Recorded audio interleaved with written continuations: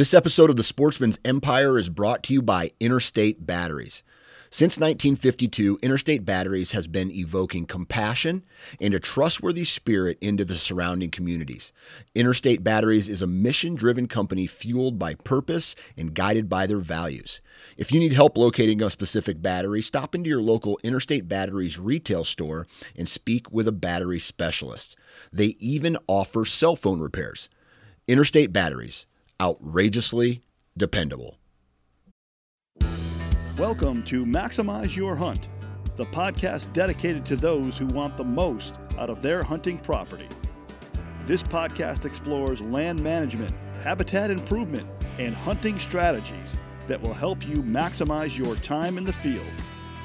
Follow along as industry professionals that live and breathe white-tailed deer share their secrets to success. And now, the founder of Whitetail Landscapes, your host, John Teeter. Hi, I'm John Teeter, Whitetail Landscapes. This is Maximize Your Hunt. Hopefully everybody's doing well. I am home today, and I am not on the road for a few days, so I'm pretty excited about that. And I just got back from a trip over the weekend, and I might do some cutting of timber this weekend, and then next week I'm on to the next project. I'm working on a pretty large property right now. It's about 550 acres, and I'm doing layout. Hopefully, we'll be doing some turnkey and work on that particular property. And cutting season's coming up for me. My partner will be doing some cutting on client properties, etc. I wanted to mention a client that we had worked with a few years ago. His son had killed a beautiful buck in Vermont, and I wanted to give him a shout out. I know they listen to this podcast. So Oliver Audette, congratulations to making a Big Game Trophy Club buck for Vermont. It's a big deal for us, and happy to support you and obviously your property. So shout out to Oliver. He's a young man who obviously bought into the system, and so did his family. So we appreciate you all. I appreciate your business and support, and congratulations. The next thing I want to mention is Ryan Bull, you won the hat. So this hat giveaway for Whitetail Company, I will send that to you. You need to send me your address. So next week, I'll be doing another giveaway. Again, these are freebies. If people want to continue to support, I think we have a guest coming on. He's going to do another giveaway. We'll continue to give stuff away. This is a great chance for people to give back to other people, and that's what this podcast is about. Last point I want to make to everybody, I appreciate everybody's support. I got a bunch of calls today. I was in the office working on client drawing, and I was getting calls all day today, people that are interested in my services and support. I'm pretty booked for the year. I probably won't take on any more clients, and so in 2025, so prepared to get a hold of me now for 25. And if I can slide you in the season, I will. I have a bit of a wait list. A couple people are waiting. Well, it's a little bit more than a couple people, but if you want to get in the schedule, please get a hold of me. There's a reason why there's a lot of people contacting me. There's a reason why I'm booked up, but also, it's a chance for you to connect with me and learn more about my business. So feel free to reach out and contact me. And I had a couple intros today to guys that were just, they've listened to the podcast for a couple years now, and they wanted some more information. So, all right, enough with that. We got a brand new guest, so let's get to him. Hey, Roger, you on the line? Yeah, I'm here, John. Okay, so we got Roger Sampson, and I've been trying to dog you for about a year to get on this podcast, so I'm pretty happy and excited that you're here today. How are you doing? Good. It's great to join you. Good. I want to hear a little bit about you, and let's talk a little bit about kind of your history and evolution with your product, and I want you to introduce what you do. Well, my background is really I'm an Aggie, and I'm a nature lover, and I worked a lot in agroecology, and I've been to 30 countries, working as an agricultural specialist. And I got really interested in native grasses about 30 years ago. And nothing makes better soil than native grasses. And very few people were interested in them. And I thought it had a big potential as a renewable raw material for a greener economy and for diversifying the farm sector. And a lot of benefits for nature. And it's great to have a connection with the habitat sector because it gets the product out there, and people learn to grow it, and then they learn to farm it. So I think there's quite a few farmers that are embedded in the habitat sector, and everybody's connected. And most farmers are hunters. So yeah, we're more than pleased to be working real hard to develop better switchgrasses for the habitat sector. I think switchgrass is something. So I did my first switchgrass planting. Now it was 22 years ago. I was in my early 20s. I had borrowed a neighbor's no-till drill, and it was a giant machine. And I punched it in during a wet, soggy day. I didn't know anything, and certainly I learned a good lesson that day. And preparation and planting is really important for switchgrass. I think a lot of people don't pay attention to the little bits, and that little data point was huge for me. It was a good learning experience. But in those days, the particular cultivars or varieties that I was used to were pretty limited and, probably developed, I think, even in years earlier than that, of course. Some of those being like Cave and Rock. I think one of the varieties was Sunburst, Cane Low, Alamo. I'm trying to think what the other varieties that we use. I'm trying to think some of the other varieties that I used in those days. Blackwell. Yeah, Blackwell. That might have been one of the varieties. So those are maybe older type varieties, and I don't know the history or evolution of those per se, but I kind of wanted to have you go back and maybe give me Greek mythology here. Take me through the discussion point of kind of how are these grasses developed and formed, and then where are we at today with the varieties that you've kind of designed and come up with? Well, the native grasses, the history of it really goes back to the Dust Bowl. And when the Dust Bowl hit in the 30s, they were looking for responses. And the native grasses were a pretty logical way to heal the soil and stop erosion. So it's about 80 years ago, they started working pretty aggressively in the late 30s, early 40s on developing, making collections of switchgrass. So most of the varieties that we have today were actually Great Plains selections, and because they were looking for grasses for that particular area. And then it transitioned more into livestock use. So they were trying to feed it to beef cattle, grazing in particular. And so that led to quite a few different varieties, like Blackwell was like 70 years old. And, Cave and Rock is one of the very few that's out of the Midwest. And it was out of Southern Illinois, Cave and Rock, Illinois. And it was just two found plants, and they multiplied it up, and it looked pretty good. So they called it Cave and Rock, Illinois. And that's all the sophistication there is to it. Well, hang on. You brought up a couple points there, and I want to hit on this. So let's talk about switchgrass uses, and let's get away from the wildlife thing for a second.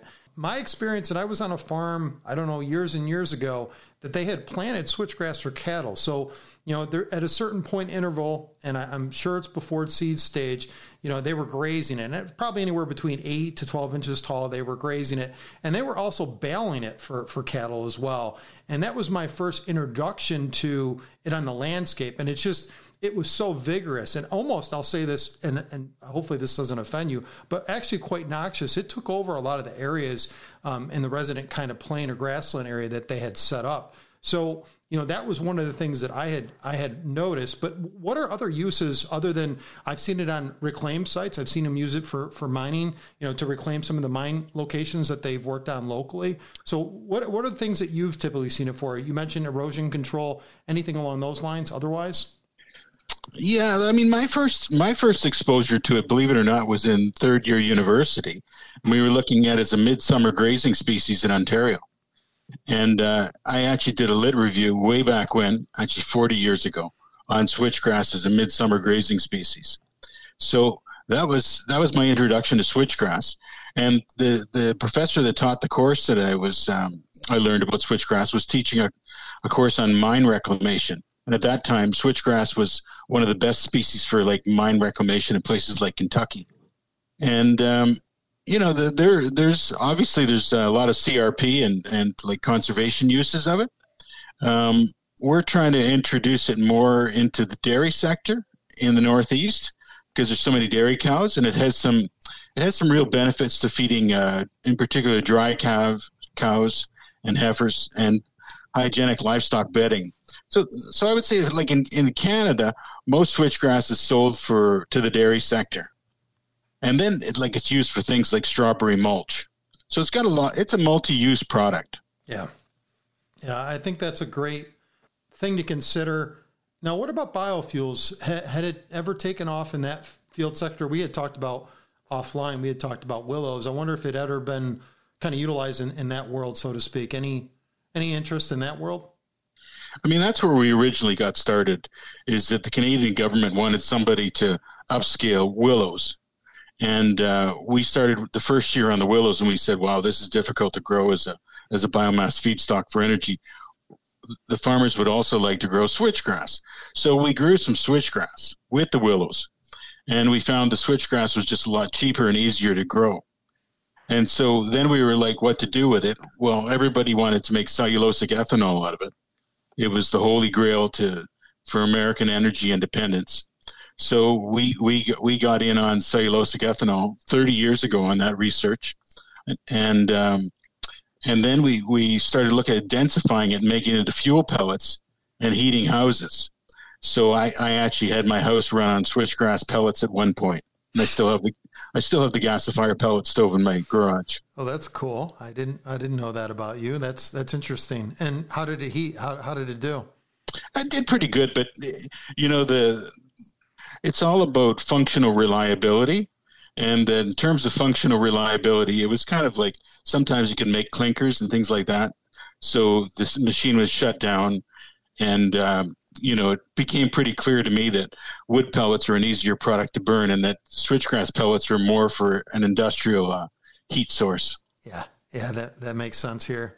All right, so let me ask you this, and this is just one of these things that I think people may not understand. So when we had talked previously offline, you started giving me more information on just kind of the development of this particular variety or many varieties that you've come up with and characteristics and how you got there and the breeding aspect of it. How do you get from these old varieties to current types?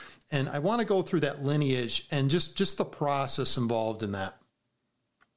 Well, my background is in on-farm research. So we actually planted these grasses out on farms, and we got feedback from farmers. And the farmers said, they actually laughed at how slow it was growing and said, you're going to make that into a field crop? And they just thought it was ridiculously slow. They said after a month, the field still looked like pavement. So that was a pretty tough lesson. So we knew we had to improve seedling vigor and get them out of the ground and get them growing more like a cereal crop.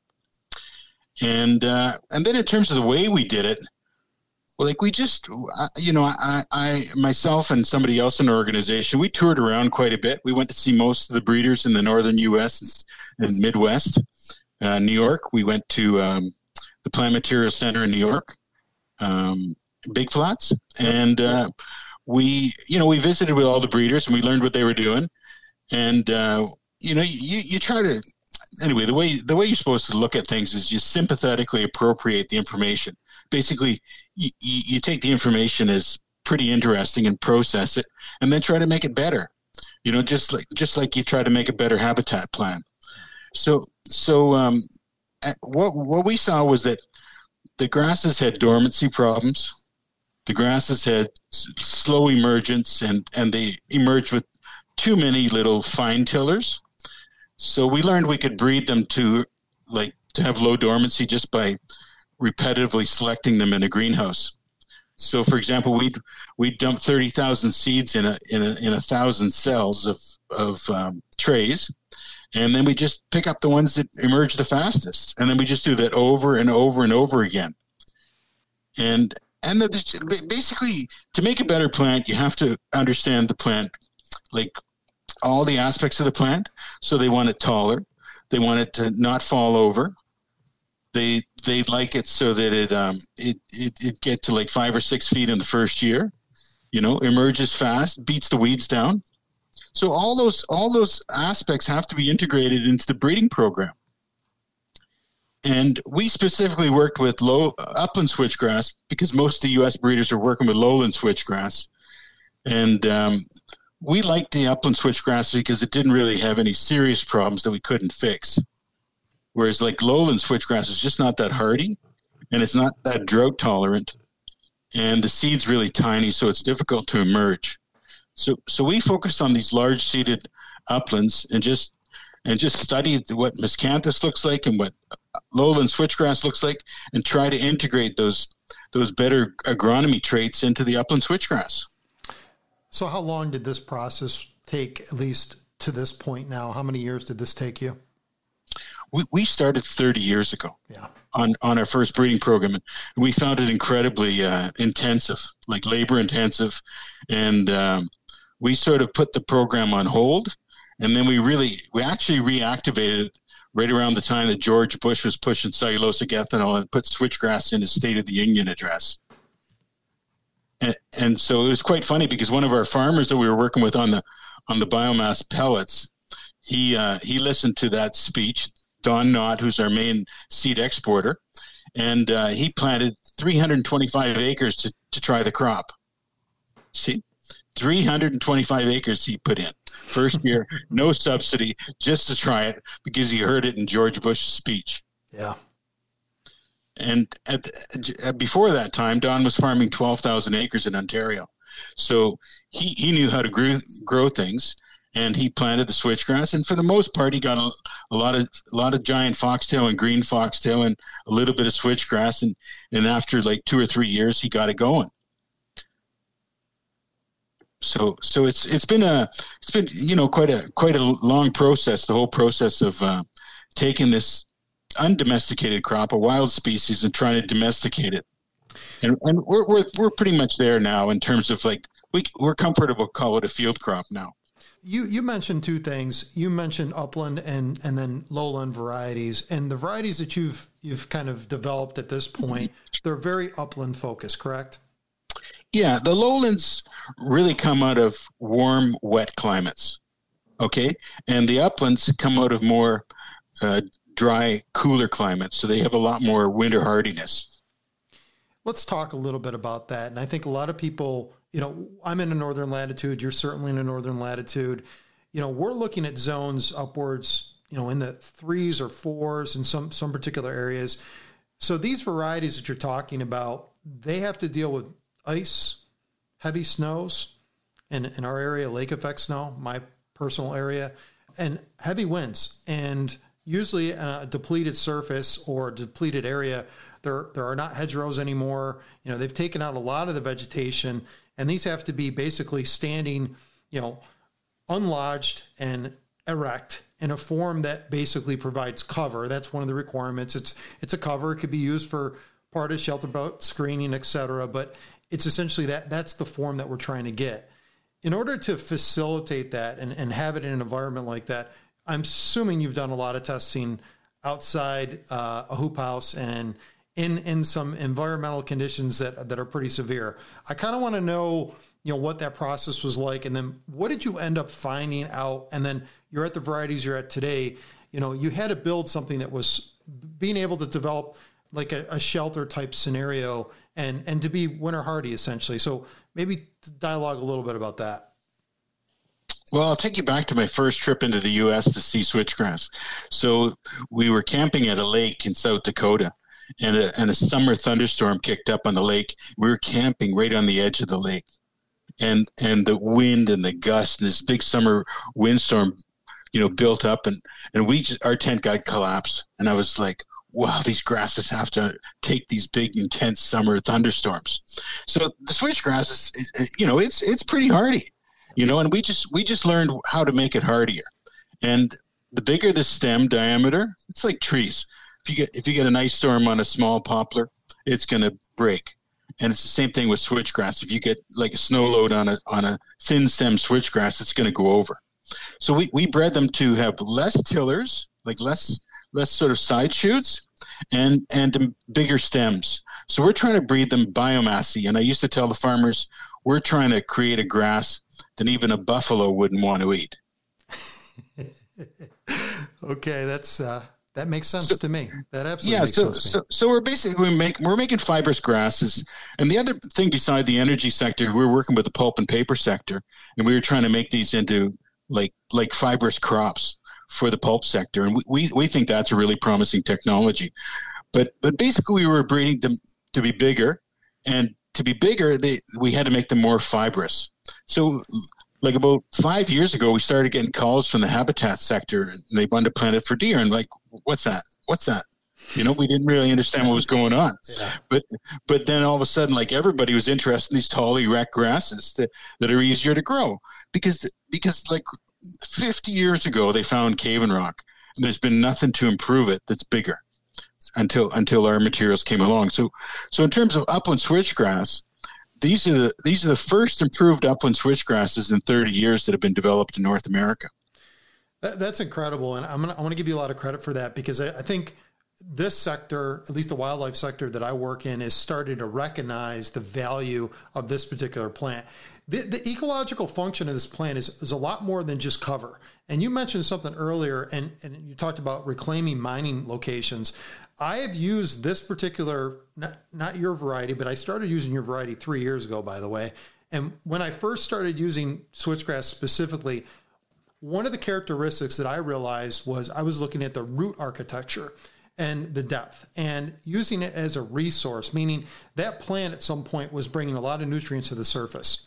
And the biomass itself, just the volume of material, talk about being able to build, just decomposing organic material on the soil surface. Just that alone was huge to the whole process.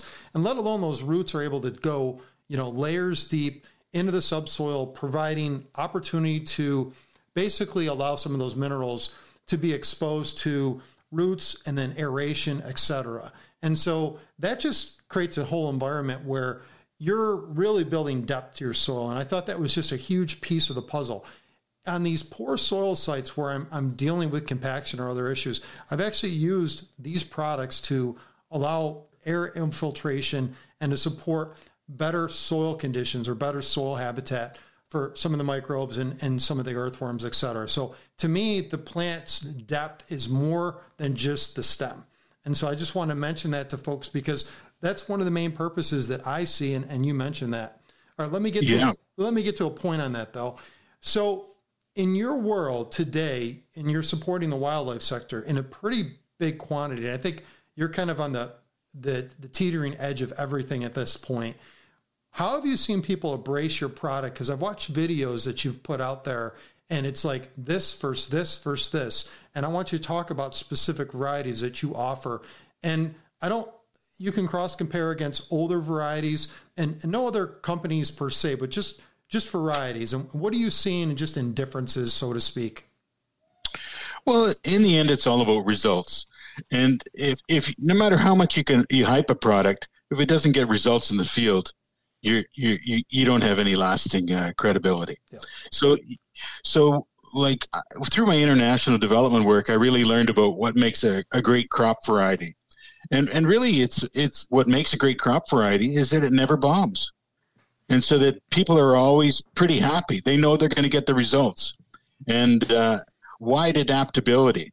So the Big Rock, for example, it's doing well in Nova Scotia and it's doing well in Nebraska, in research trials. And it's we're having people saying that they're using it in North Georgia, and it's working in North Georgia. So the Big Rock in particular has tremendous adaptability. And that kind of follows Cave and Rock. Cave and Rock was the most popular variety of switchgrass because it kind of came out of the central U.S. and it had pretty good traits for adaptability. And when we do our breeding, we never use fertilizers in our breeding program. And so anything that's like a weak plant is gone. I love this. Keep going. I love it. So anyway, I learned about how to do like breeding for organic farming in the Philippines, actually. And the breeders up in the uplands of the Philippines were using no fertilizers, and they were getting the best yields in the country because they developed it in the environment that they wanted to grow it. And so we never fertilized. We haven't fertilized our switchgrass in 25 years in our breeding nurseries. And that makes plants that evolve more efficient mechanisms. And, if you fertilize, you suppress those mechanisms and you just make the plants dependent on nitrogen. So I think one of the reasons why our varieties are doing well is that even if you put it on a crappy low fertility site, it's getting better results than the other materials. Let's get into the varieties specific that you're offering, and let's talk about the differences between them, because some are designed for, let's say, wetter or drier conditions. I want to understand the differences, so to speak, for folks. And I don't mean wet sites specifically, but a little more moist areas rather than just dry, rocky soil. So let's kind of dig into that a little bit. Well, I characterize them mainly. There's two types of upland switchgrass.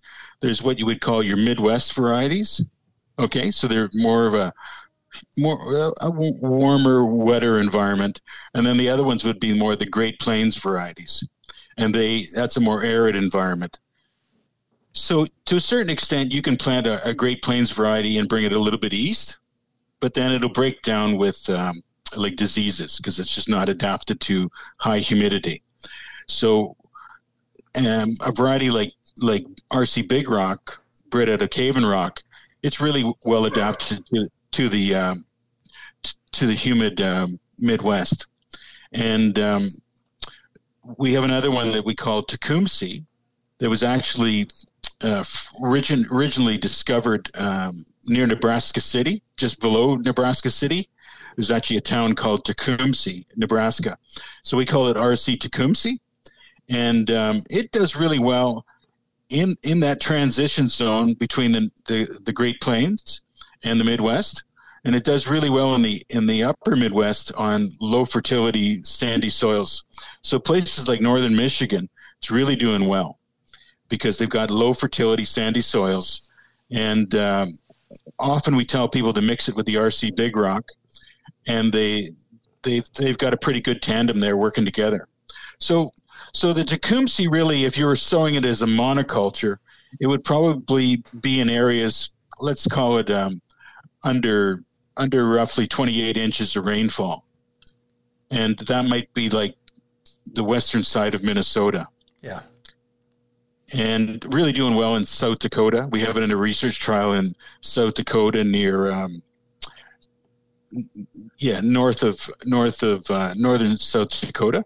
And the RC Big Rock, we have it at like 6 locations we've tested in the U.S. in research trials with the universities. And it's basically done everywhere. It's done well everywhere. So I want to just know a little bit more about the two. If you're looking at these two varieties, do they look different? Is there any different attributes of the stems themselves, coloration, any differences between the two? Well, I would probably say the biggest difference would be the leaf width. So in a more arid environment, you want a narrower leaf. And the extreme of that would be cactus. Okay. And so in a more humid environment, you get a wider leaf and it'll be a bit more higher performing. So the RC Big Rock has a wider leaf. It's about 25% wider than the Tecumseh. And like the Tecumseh has like a lighter color. It does better under heat stress. And we've made the RC Big Rock a bit more blue-green. So if you go to the south and you look at switchgrass in Texas, it's pretty much powder blue. Yeah. And if you take those powder blue varieties and you grow them in Tully or you grow in Montreal, they tend to be slow emerging in the spring and get weedy. So we found this blue-green coloration works pretty well to give us heat tolerance and chilling tolerance. I want to go down a slightly different road here now. So we've developed these varieties that have better lodging, correct? I mean, the videos I watched was they're more erect and they're able to withstand, you mentioned the windstorm. What have you seen currently? And I'm going to go back just quickly. When I used to develop blends for clients, we used to use varieties, and this is my mainstay of, use several varieties in order to insulate yourself from disease, or in this case, weather conditions. That those varieties would normally be like a Cave and Rock, and I would include a Shelter and a Shawnee. So those various varieties, different heights, acclimation to different conditions. that was my typical go-to kind of methodology. I've switched to utilizing your product, and I've utilized your product on client properties, and I've seen them do very well, and I've seen them grow at a much faster rate. And I haven't had the chance to compare, because again, I've just started instituting these recently. I haven't had a chance to compare, the rectness of the particular plant and conditions. But could you talk a little bit about what you've seen, at least in your test plots, when it comes to just standability? Well, what we did is the first thing we did is we tried to create the plants so they have less tillers, right? So that they're bigger and they don't break over as easily. And by the time we hit third year, those tillers are pretty robust, and you get like maximum standability. So in the first and second year, you can have some lodging, but in the third year, it's a lot tougher plant. And we have a third year variety trial of 5 different varieties of switchgrass, and the big rock is still standing. It's mid-February, and we've had 2.5 feet of snow. We've had some freezing rain, and it's still standing pretty well. Good. So like we're seeing that there's definitely differences between the unselected materials and these new improved varieties. And so I would say, like, visually we selected for more erect plants, and we got less tillers. The stem diameters are getting bigger, and it's we have some other techniques that we're looking at to help people get them to stand better, including twin row planting. And we've also been working on big blue stem, and we've got big blue stem almost the same situation as switchgrass. Certainly it'll take us through the hunting season, and we're upscaling that. And we think that we can use mixtures of the big blue stem and switchgrass, and that people are going to like that, especially the wildlife people. Oh, I love this. I didn't know you were doing that. That's amazing. Yeah. We started on the big blue stem about 2008. Okay. And we've run about 8 breeding cycles on them now, and they grow basically so similar to switchgrass.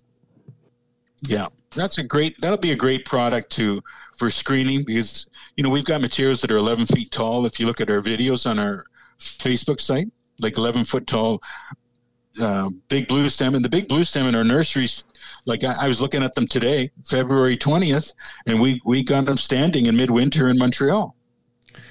That's amazing. And some of these restoration areas, or even I've worked on some projects here with Oak Savannah Community kind of design layout, and I've introduced, some of these species, particularly on the sandy loamy soils, and I've used, Little Blue and some of the other varieties that we talked about earlier, just kind of in layout and sequence. And the one thing you just mentioned up is a lot of people are doing, we're not going to get into kind of establishment. I think that's a whole long conversation.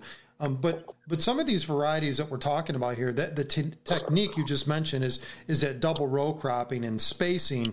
Have you come up with some kind of cadence of just planting sequences that you find that people are just leveraging? That being one of them, and I don't think a lot of people are just broadcasting, or in this case not using a planter, so to speak. And your varieties do very well in those conditions. And in this example, you just put into play. So can you explain a little bit about the 2-row or 3-row or 4-row or 5-row? What are you finding? Well, the more space you give the plant, the better it stands. So like if you plant, super heavy and it's solid seeded, and you get a terrible driving wet winter storm, it'll go over, especially in the first couple of years. So what we saw was that row planting does a lot better than solid seeded stands in terms of lodging. And what we suspect is that if you align the switchgrass in a field, if you can do this, and you can put it in the direction of the predominant wind, that wind and that snow will just blow down between the rows. And so those techniques can help. A good shelter belt will help. Yeah. So, I think we're at the point now where we're pretty confident we can get in most areas, maybe not Buffalo, New York, because you guys get those heavy duty fall snowstorms off the lake. Yeah. That those are the ones that shut down football games. So that kind of extreme snow event, it'll put down any switchgrass.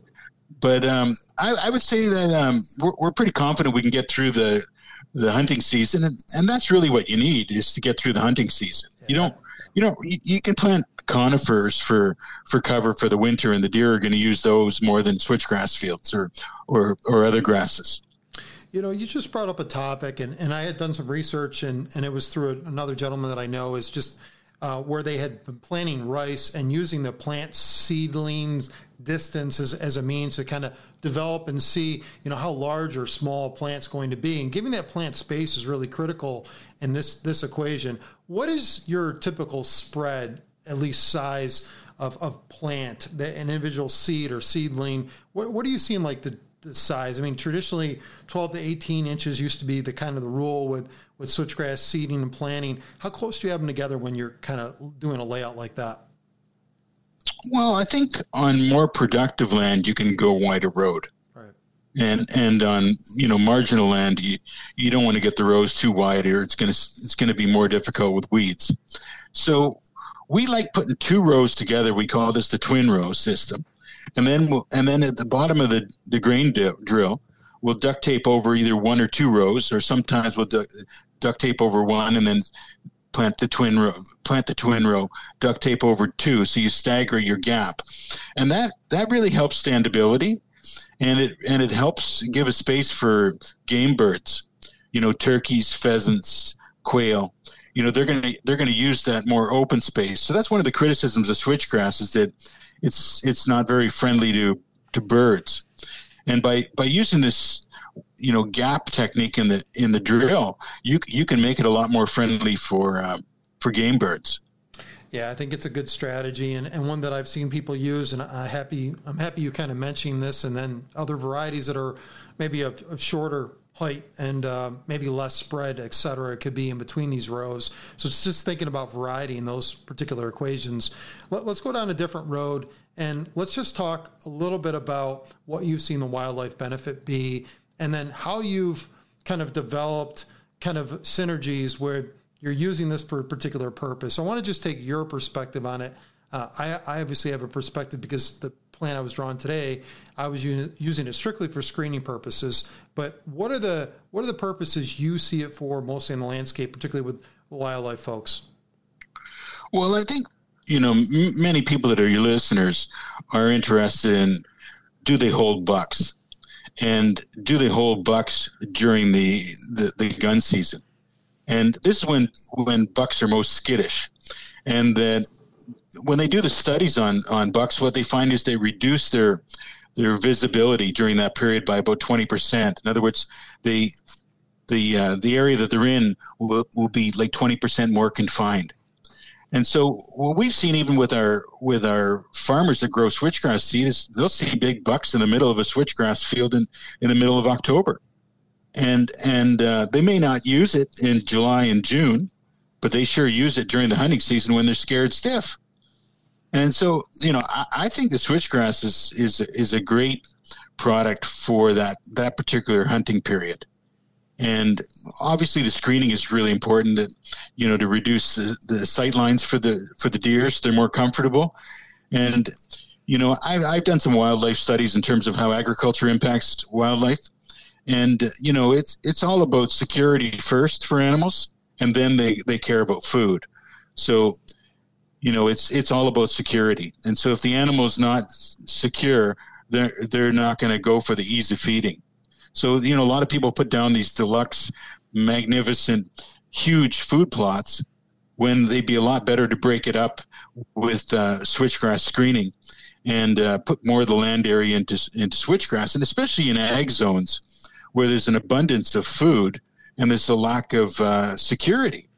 So, that's where I think switchgrass has the greatest fit and the biggest acreage potential is in marginal lands near ag areas, and it's cheap to install, and you get results quickly. So there's a lot of people working really hard in forests to create that cover. But the beauty of the switchgrass is it's low labor and it's cheap to install and fast. Let's just talk a little bit about establishment. And these new varieties you mentioned earlier, they have a lot of vigor, and they seem to, in my experience, and actually, I remember a client last year reached out to you and I asked you a question. We had a client that was planting in July, And we got about a foot of growth. And it was tough conditions at that point in time. And I think we had talked about having a cover seed, usually oats, and I've done that in the past. You gave me a recommendation of seeding amounts, et cetera. And the one thing I want to get into is how quickly, from an establishment standpoint, the old rule of thumb was, the soil hits a certain temperature, don't spray anything. The seed's going to develop, get ready. And I think you're starting to notice that the vigor and vitality is somewhat different with these new varieties that you've come up with. Can you comment a little bit about that? Well, historically, they always said you got to be patient with switchgrass, and it's sleep 1 year, creep, leap in the third year. And that certainly is not something farmers would be interested in. So we're trying to make them leap in the first year. And normally we consider a good benchmark is that the switchgrass should hit 2 feet in 2 months. And, with our RC Big Rock, it often gets to 6 feet tall in the first year. And that's unheard of with other varieties. Like, you're doing well to get 4.5 feet with something like Cave and Rock. And our new genetics we have coming, that we're seed increasing right now, it'll get 7 feet in the first year.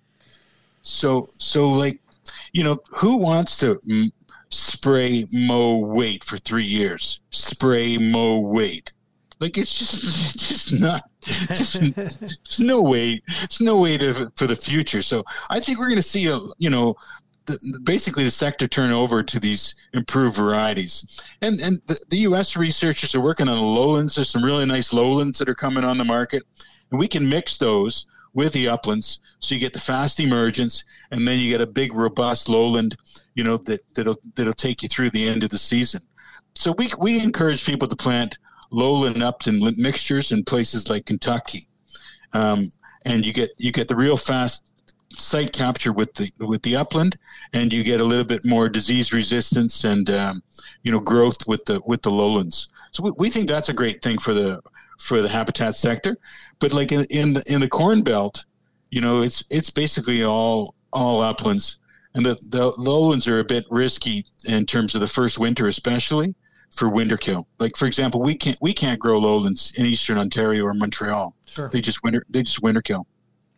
So you mentioned agricultural settings, and immediately to my mind comes prairie steps coming to my mind, and I could see them used well in those applications. And certainly, again, the vigor here is critical. Obviously, dealing with overspray too, in a lot of those situations, really puts a hurting on some of the plants that are on the landscape. But I want to go to another topic, and I'm not going to try to be controversial with you. I was thinking about going there, but I'm not going to go there. But these varieties today, and you mentioned, some other plants initially. We were talking through a couple topics there.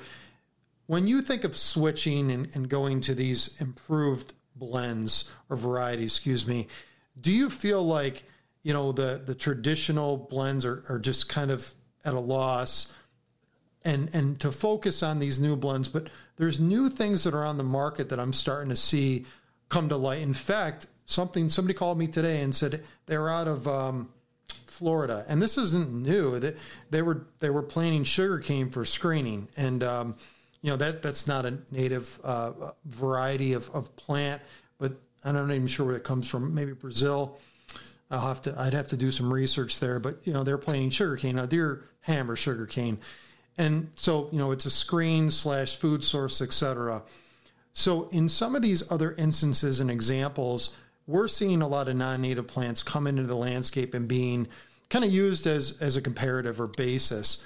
And these varieties that have been kind of mixed, blended, and hybridized, et cetera. What is your opinion on, the switch blends today that we have in our locale that either been naturalized or in these cases hybridized? And they have, good vigor, standability, all the form and function that we want. And then some of these plants that are coming over from other countries that are not native. And what are your opinion on these hybridized? What's natural? What's not natural? I kind of want you to go down this road. And I was going to bring up miscanthus grass specifically, and you can buy that all over the place around me. There's different breeders and sources. What do you think about those in comparison to switchgrass specifically?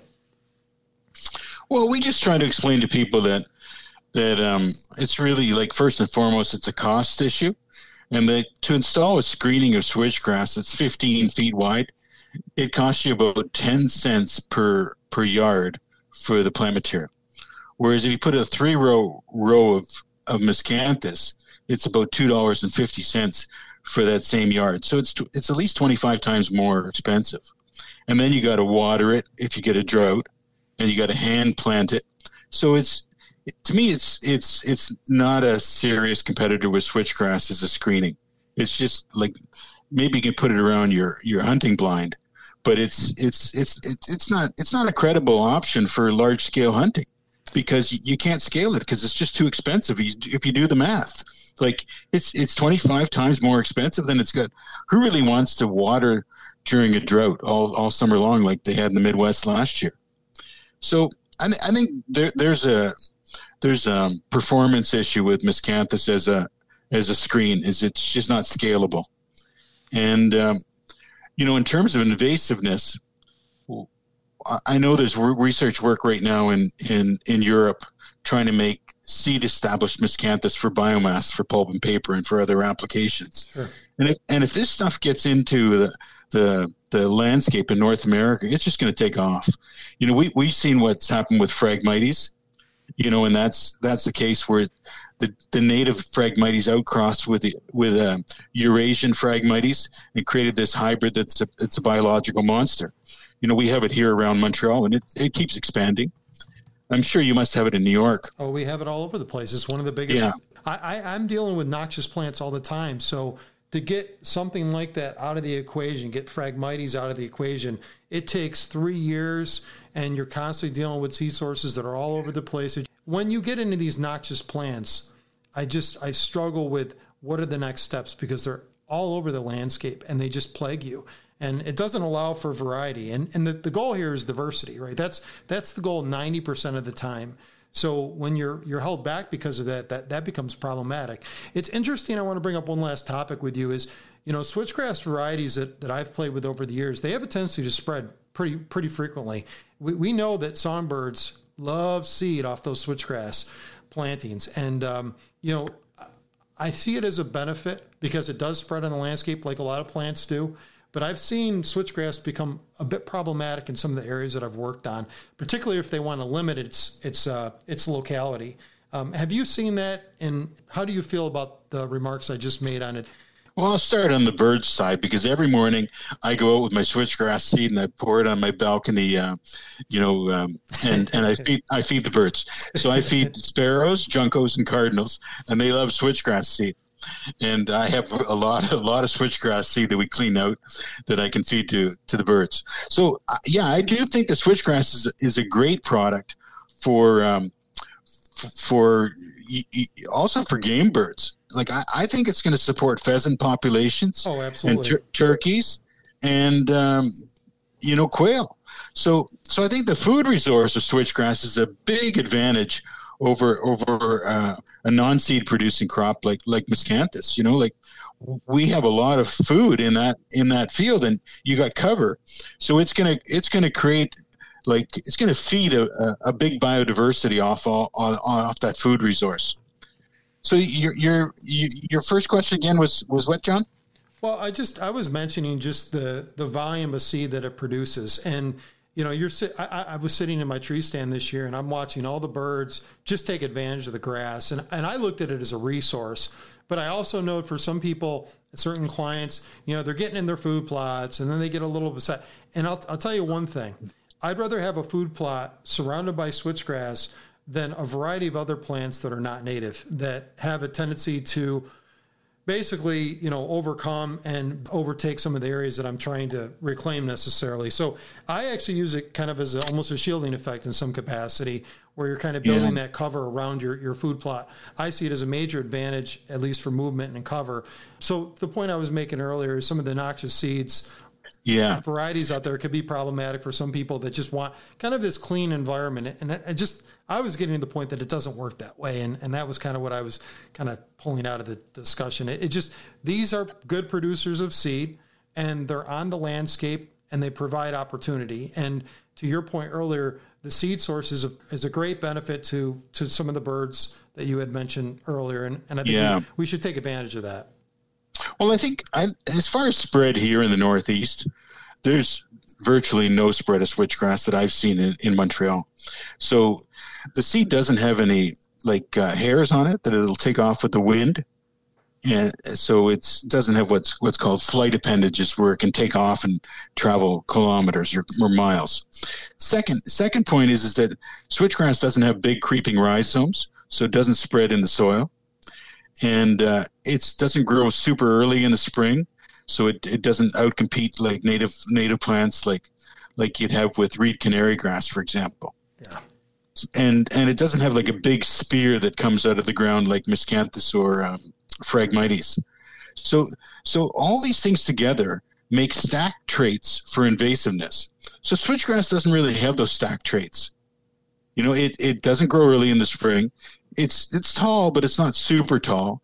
It comes out in the spring, somewhat early, but not earlier than the native cool season grasses. And, it doesn't go into wetlands. So like Phragmites would, for example. So it doesn't have stacked traits. I don't think there's very many people that consider it an invasive, like a strongly expanding plant. The only time you'll see it is on disturbed environments like the side of a road construction. So I see switchgrass mostly here. I see it on the sides of highways, and I've seen it in China where it takes off, where they've overgrazed, and the seed would move into these basically empty soils that need to be covered. So unless you got a really severely disturbed area, it's not going to move. And in the case of other plants that we know of, they'll move. And they'll take over areas. Like we've got feral populations of ornamental switchgrass right around my house, like within a kilometer. So I think there's certain plants like Phragmites and seed-borne types of miscanthus that are just disastrous. Yeah, I agree. Yep. And to be fair, the existing miscanthus that's out there, it has low potential for being invasive.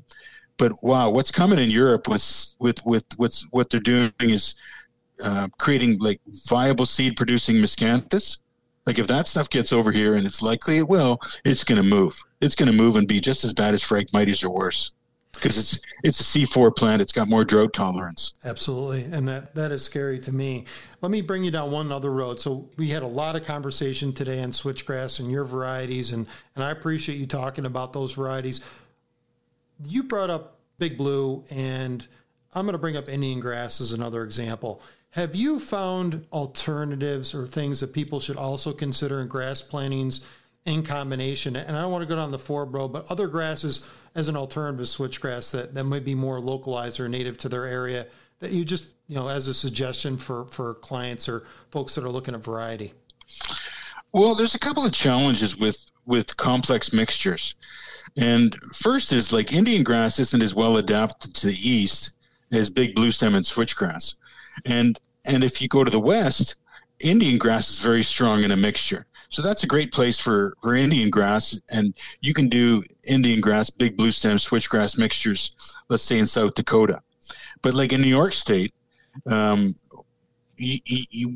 think that big bluestem and switchgrass are the most logical ones to use. Absolutely. And it also complicates the herbicides because, for example, switchgrass is not very tolerant to plateau, and Indian grass and big bluestem are. And then Indian grass isn't very tolerant of atrazine or simazine. So then you got a situation. How are you going to establish this three-way mix? So I think logically you use big bluestem and switch in the east, and you can use like a three-way mix in the west. I think that's good to bring that up just as an example, because I think the combination that I brought up earlier of those varieties of switchgrass and then thinking about other varieties just in your mixes and developing those fairly. And you brought up the effect of herbicide, and we won't get into that in this podcast, but thinking about what those herbicides may be and the combination thereof. Same thing with food plots and those type of varieties of plants that you may come up with that may have limitations, so to speak, because of herbicide. I'm going to bring up one last thing, and I know we went over our time, but this has been a ball having a conversation with you. I've developed switchgrass plantings in a bunch of different scenarios, and sometimes, it's best to just take your time and think through the process. Now, this time of year, we're in, I guess we're in February going into March. We're starting to creep into March. Is it a good time to broadcast seed, particularly in the northern latitudes, just on the ground? And again, this is contextual because you need to know what the ground currently had or previously had, and those situations. But it's a good time to start frost seeding. And what do you just think about folks that frost seed? Does that work? Well, I think there's a lot of people in the habitat sector that, are not going to invest in a big tractor and a big drill, and that you can do it. It's a pretty resource efficient way to get your switchgrass established. If you do a proper land prep, people are getting the results. I think it's more a challenge on sandy soils because you don't have that same humidity coming from underneath the seed, so you can lose the stand. And you don't get as much integration of the seed into the soil through freeze-thaw action. So I would say like in southern areas and really coarse sands, those are more risky, and I would drill those sites. But like basically the Northeast and the Northern Corn Belt, it's a great practice, and we really like this RC Tecumseh in the frost seedings because it's a small seed and it has high seedling vigor. So it's the only small seeded switchgrass that has high seedling vigor. And we often tell people to mix it with the big rock, and people are getting great stands and really like that. So that's been very popular is a mixture of RC Tecumseh and RC big rock for frost seeding. That's good. I didn't think about combining those two for that scenario, but I think that makes a lot of sense. Have you ever used prairie drop seed? That's something that I used in a project in kind of some of the sand plain areas in combination. Have you ever used that variety of plant? No. The only thing we used for sands once is we were trying to develop a crop called prairie sandreed, and the spikes that it had in the spring were just deadly. And that, like, I wouldn't let my dog in the field because there was about a 3-week period because it was, for example, at the bottom of some of the Great Lakes on the sand beaches, and that spike would be able to take like 3 or 4 inches of sand and get through it. But it was just a deadly species to work with.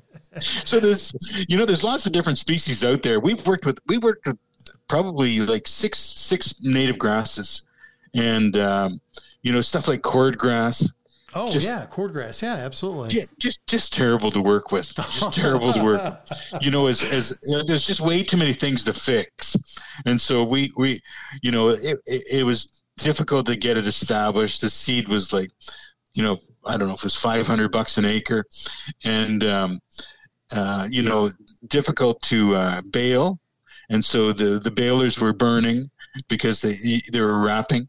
So it was just like one problem after the other with cordgrass. And then the prairie sandreed, like I said, it was just deadly to grow. And we already have enough problems with switchgrass causing flats on tires. So like, I think that big bluestem and switchgrass, at least for the east, are just tremendous species for the habitat sector, and we're real excited about introducing these new big blue stems into the market in the next several years. Oh, that's going to be exciting, and it's nice to know that you're really working on a different variety too. And again, these other varieties that you talked about, currently, and advancing those even further. I think it's a game changer. And I think for most people, my experience just seeing it come out of the ground. The big rock just come out of the ground and just develop. And I'm like, wow, I've never seen that type of vigor before. And particularly planting late, I planted mid-July and we got growth. It's just impressive, just to see that. And it's just such a big change. It speeds up my job, makes folks happier, gives them more options. And options are great, at least for my clients. So, I really appreciate the work, that you've done all these years. And, kind of a pleasure to have you on this podcast. I mean, you're a wealth of knowledge. You've been all over the world. You've done a lot of things, and I'm sure that this is a labor of love for you, and you're getting to see the benefit across. And you got a huge following, and people And I've been following the stuff that you're doing online, and it's amazing to see, how people are catching on to these and recognizing its versatility. And we spoke about that today. And I think people should really think about switchgrass is not just a screening. It provides a lot of robustness, and it's highly valued in the landscape. It's going to be used for, a lot of species, a lot of focal species. And if you design it right and do your layout correctly, you can get some of these small, birds. We talked earlier about some of the bird varieties, but in my area, grouse, I've set it up where grouse like particular areas, and I've actually used your variety to establish that. And even on rocky soils, amazingly enough, I've used one of your blends to kind of come up with a plan and layout. So it's worked really well for me. So I'm just happy to have you on the podcast and to learn more. So hopefully we can have you on again. I think we might want to talk about establishment, and I'd like to hear some of the trials and tribulations and things that you've learned either in herbicide or just planting techniques and methodologies that might be kind of next level for folks. Well, great to talk to you tonight, John, and I'm glad you're getting the results. And I hope you post them on our Facebook site, Switchgrass for Habitat, because it's all about the results. It doesn't matter how much hype you have or how much history you have. It's all about individuals getting great results and the best results they've ever had. Yeah. So for you specifically, and I know that you're not individually selling your product. It's through distribution channels. How do people find your product? Well, most people learn about the product through the Facebook sites that we've set up, and there's dealers there, and basically whoever's selling like habitat seed now that's a leader in the habitat sector, they're handling our products. Yeah. There's not too many that don't have our product in their shelves now. I know John Comp sells it, obviously, and there's a few other guys that I know. So, we've used him as a resource. But, I just think people, if you're looking to buy this product, it's probably hard to get at this point in time because a lot of people have bought up probably most of the stock. But it is available, and I'm sure if you are looking for it, you need to move quick, at least for this season. Hopefully you've done the prep work kind of going into the fall months and you're ready to get going. So hopefully people are prepared for that. Anything else from you? Well, I was just going to say people could Google RC Big Rock Switchgrass, and it'll pop up where you can pick it up. Okay, good. Please do that. Roger, anything else from you? Anything else? No, I'm good. It's just great talking to you, John. And I'm hoping that we have a lot of listeners that are looking to get better results, and know that the ag breeders are working for the sector by developing these biomass plants that are going to make it get people better results and easier. Yeah, and I'm convinced so, and I'm seeing it myself. And if everybody follows me, they realize that we're here all about quality and doing the right thing. So, if I'm using these varieties, and actually the rest of the consultants that contribute to this podcast also plant these varieties. I'm not the only one. So, just be mindful of that, and that's why we're pushing the product. Well, it's a great compliment when the installers choose your product. That's really, like, if you don't have the installers using your product, you got a problem. Exactly. All right. Well, I appreciate having the conversation. I'd like to have you back on. I'd like to talk more about switchgrass, and thanks for spending time with me tonight. Okay. Thanks so much, John. All right. Talk to you, Roger. Cheers. Maximize Your Hunt is a production of Whitetail Landscapes.